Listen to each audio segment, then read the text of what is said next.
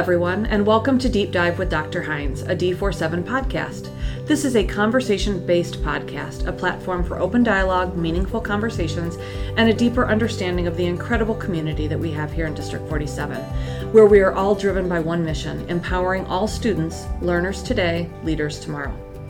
I'm Dr. Kathy Hinz, Superintendent of D47, and joining me today are Kristin, Ziemba, Nicki, Dindia, Sarah Goodlow, and Janet, Sjurseth. They are all behavioral coaches in District 47. Welcome. Thank you. Can we start with each one of you introducing yourself and telling our listeners just a little bit about your role in the district and what inspired you to pursue a career in this field? Hello, this is Kristin Ziemba. This is my 11th year in District 47 and my 25th year of teaching, so I guess I'm at the quarter century mark here. I started out in special education across the country, Oregon, Alaska, Arizona, and then I came back to my hometown in Crystal Lake 11 years ago and started as an LR teacher at Hussman. 6 years after that, I applied and accepted the position of the SEL, Social Emotional Learning and Wellness Coordinator, which I have been doing in the district for the past 5 years until we created this new behavioral coaching position. What inspired me to get into the field work of behavior is I noticed as years went by, my caseload was becoming more and more behavioral focus versus academics. And I just developed a passion for working with kids and getting to know them outside of their academic field and getting to know them as a whole child. And that's what started my passion for behavior. My name is Sarah Goodlow. Before joining this team, I served in the role of a general education teacher primarily in 4th and 5th grade. I supported a myriad of exceptionalities, both academically and behaviorally, as I've been an educator for over 20 years. In my previous district, I embedded SEL throughout the day to help all students achieve high standards. Building a connection with my students was of utmost importance to me, and I utilized my ability to do that and created lesson strategies and activities that supported their learning goals and maximized our time in the classroom. Over the last several years, the types of students we have in our classrooms have changed, and how we reach them needs to grow and change with them. We as educators need a larger toolbox to meet the needs of all of our students. That need is what inspired me to pursue this new role. I want to help teachers stock those tools and strategies, and I believe that it is so important that we work together to meet students where they are and strive to cultivate relationships with each other and our students. By being part of this behavioral team, we can work together to develop strategies, support students, and achieve the best possible outcome. Great. Thank you. Sure.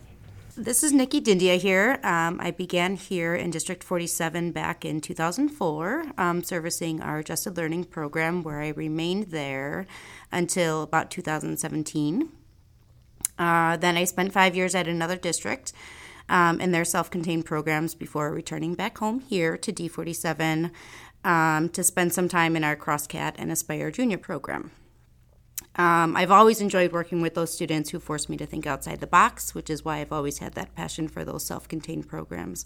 The bonus of being in those self-contained programs is you really get the opportunity to work with many other staff from outside agencies, such as BCBAs, and other trainings. So I've attended so many trainings over the years targeted towards behavior and regulation and other sorts of tools to help support those students. So I chose this role because I feel like now with all those trainings and tools and experiences I've had in those self-contained classrooms, I can reach out to more students and staff. And I'm so excited to work with the staff and students throughout the district and not just within one classroom at this time. So I'm excited to work with everybody. Hi, I'm Janet Sjurseth, and if I wouldn't have taken a 16-year hiatus in the middle, this would be my 30th year of teaching or in the education field. And I really have found that the last 7 years I've been in the middle school setting. I've taught everything from preschool through high school. So I have a wide range of experience, I guess, for lack of a better word. And I really have found over the years, and especially the last 7 years, that building that relationship with students is the most important thing we can do. There's an adage that says nobody cares how much you know until they know how much you care. And that is almost my mantra, is I want my students and the kids around me and who I work with to know how much they mean to me.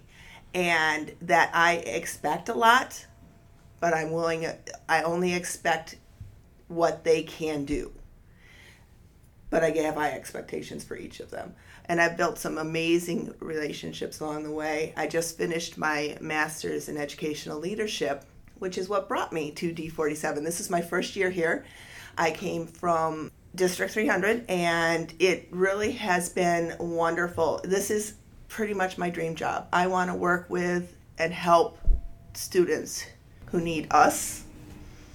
That's really what it is. Their behavior is really exciting to me, and helping them to understand so that we understand them more. So that's a little about me. Thank you, ladies. So being that this is the first year of the role, can you talk a little bit about why the need was there, or why you feel that these roles were needed this year? Coming from the SEL position prior to this behavioral coach position, and the ever-changing evolution of our student population and mental health needs, we are seeing an increase in the number of students who need targeted behavioral work, and also classroom teachers who don't necessarily have all the skills or experience in replacing behaviors with more expected behaviors. So whereas a classroom teacher has this broad knowledge of reading, writing, math, and classroom management, we have a targeted focus, a narrowed focus on behaviors and replacing unexpected behaviors with more expected behaviors on a 6-week cycle. What I want listeners to also know is that when you are putting in to place interventions to shape and change behavior, you have to think of, I call this Cheerios diet. It takes 6 weeks to lower your cholesterol. So it's going to take 6 weeks for behaviors to change. And it takes coaching and patience and fidelity. Can one of you or all of you talk a little bit about how the behavioral coach position is different than social work? It's different than our other coaches, what your role actually is and what it isn't. Yes, I can answer that. This is Kristin. Our job is multifaceted in the sense that there's 3 different levels of what we do, and we have developed a flow chart that our building admin have access to and have been coached on how to access us as a team. We work with the district at the Tier 1 level by providing professional development to staff and providing one-on-one coaching on classroom management. This is especially important for first-year teachers and for some of our program classroom teachers.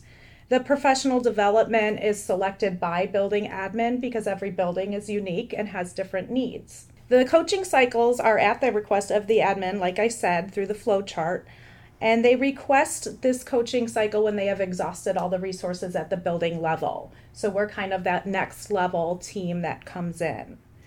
Compared to other coaches, we are not academic or curriculum based in our coaching. At Tier 3, we follow the social emotional needs and environmental factors of students by determining function of their behaviors. So the Tier 3 access for us is individual student needs. We follow the 5 CASTLE competencies, which are self-awareness, self-management, social awareness, relationship skills, and responsible decision-making. And then again, at Tier 1, we focus on administrative requested PD around topics such as functions of behavior, integration supports, classroom tools for behavior management, etc. We also provide teacher coaching on classroom management, which is Domain 2 of the Danielson framework. Thank you very much. And I know Janet and Sarah, I believe both of you talked about how kids are a little different now than what they were and their needs that are presenting. Can you talk about some of the common behavioral challenges that our students are facing and strategies that you might put in place to either help teachers or help them address those challenges? Behaviors have such a wide variety. It's hard. We can't put a cookie cutter response on all kids. So behaviors are perceived as challenging, quite often have different functions, which lead to different treatments. What's challenging to one may not be challenging to another. So we really have strategies that work for one, but that might not work for others. So we really put more of an individual basis on it versus a cookie cutter approach. Great. To that, when we talk about a student's behavior, anyone's behavior, actually, it doesn't happen in a vacuum. So we need to collaborate with people so that students have expectations of how they behave and how we respond across the board. So what does collaboration look like with our teachers, with families, other school staff to support that behavioral growth and skill development that we want to see in students? Sure. So once we've been requested for individual student support, we begin our coaching cycle. So it's about 6 weeks. The first couple weeks are for observations and relationship building with the student, the classroom, the teacher, and then we have a collaborative planning session with the teacher or the team that are working with the student.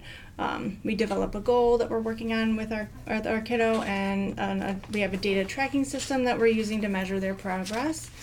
And then we practice that I do, we do, you do model for implementation of the collaborative planning session.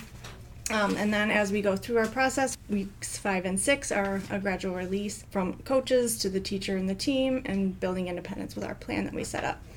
And then we review that data and discuss our next steps. And then the lead teacher can then communicate how that's working, and they communicate that to the staff and then the parents as well. Great. Thank you. So in all of your work, we talk a lot with our classroom teachers about the behaviors and the strategies we can use that are most impactful to learning. There must be some behaviors or skills that can be taught that are most impactful to success on a behavioral scale. What might the most impactful behavior to leading to student success be? So for the students, we find that the most impactful behaviors that students need for their success is their own motivation, confidence, work ethic, and self-regulation.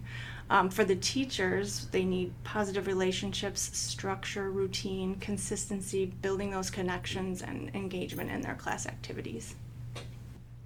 Quite a plateful. It sure is. So obviously it's the first year again of it. I'm sure that there are certain some misconceptions of what people think you do and don't do, and is there anything that you'd like to clarify, or any rumors you'd like to dispel, or misconceptions of what your role is or what it isn't, so that people are clear? Sure, this is Nicki. I can answer that. We unfortunately do not come with a magic wand. We don't have that magic wand that is going to come in your classroom and we're going to tap it and magically, poof, everything is going to be better. We wish we did, but unfortunately we don't. So really it is a collaborative plan that involves not just us, but the team that we're working with, the student that we're working with, staff, all of that, to really come up with a plan together and then follow that through with fidelity for at least 4 to 6 weeks to determine if it's successful or what changes need to be made and things like that. Unfortunately, we are not the solution. I know sometimes people think just call the coaches in and they'll fix everything, but we're not the solution. Really, it is a team approach, and all players are responsible and necessary for the plan to be effective. But our big thing is we're all on the same team, and we're all hoping for the same positive outcome, whether it's for student, classroom, or staff in general. That's what we're here for. So, great. And then a question our staff might have, but even our families might have, is we look at data for academics, and I would assume that we're also looking at data or some kind of data when we're talking about a student's behavior. So what do you look at? What kind of success criteria do you have to determine whether or not the strategies being taught and being put in place are being effective? I mean, data is the biggest piece of this whole puzzle, right? Because data will tell you so many things depending on what you're looking for, but it tells you the times, the locations. It can give you different sorts of triggers, preferred, non-preferred, things like that. You need that data to really look at and determine what environmental changes can be made to help make that student more successful. Without that data, you're just guessing. And while we all try to make good guesses, that's not always the best way to go about that. So we have to have that data. And really, we review it. We look at it. We look for patterns. We look for trends. We look for increases and decreases in expected and unexpected behaviors. And really just want to try to see that increase in those replacement behaviors that we're trying to find for that child. Great.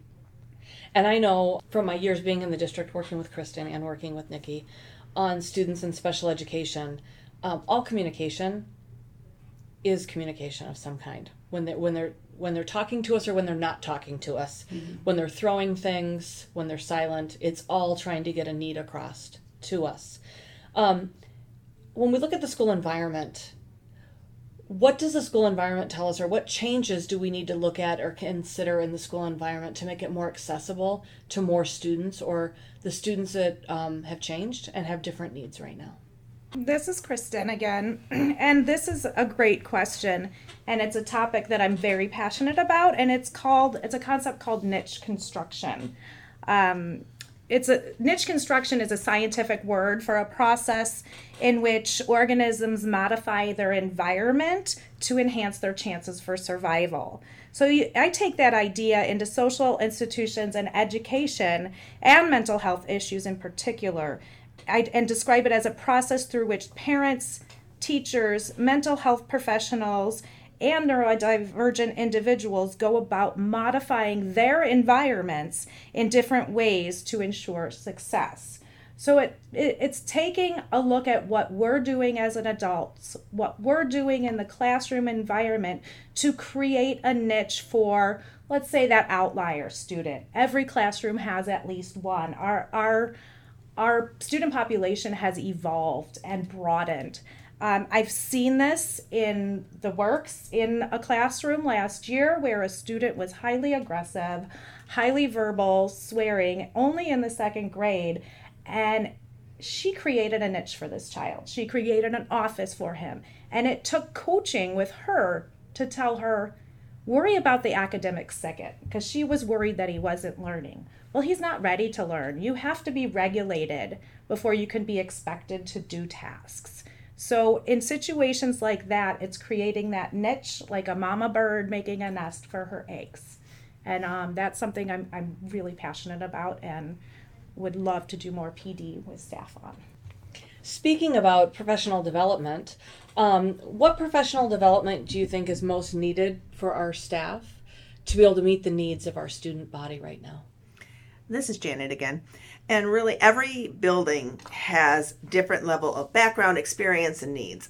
Just like our students are not cookie cutters, our buildings aren't cookie cutters either. So we really open our request for PD to the building admin to request the PD that they feel their staff needs. And then we can adjust it to them and make it appropriate for their building. And that way it's not just a cookie cutter experience where you go out of it as a teacher, and I've been in that experience where I've gone out of it and said, why did I need this? Well, by adjusting it for that building and making it specific for that building, we're able to alleviate that. Great. And finally, can you offer some practical tips or exercises that listeners can try on their own to improve their behavior, mindset, or well-being? We have a list of ideas here, so we're just going to ramble them off. Number 1, put on your own oxygen mask first. Coffee. Find a way to practice mindfulness daily, even if just for a short moment. Power walking is a great stress reliever. Ask for help. Don't hide. Don't waste your time complaining. Focus on things that are productive. Thank you, ladies. That actually reminded me of something I saw that talked about the grass is greener where you choose to water it. And so people always talk about where you can find something, and it's where we put our own time and value in. So, well, ladies, I'd like to thank you for your time today. I appreciate you coming in and talking to me and sharing a little bit with our organization and our listeners what your jobs are and how you can help. You're very welcome. Thanks Thank so much you for having us. We are so excited to share these conversations with you on the podcast. Continue to subscribe and listen to us on all major podcast platforms. You can also find information about the podcast on our website, d47.org, and follow us on social to stay up to date when new episodes drop.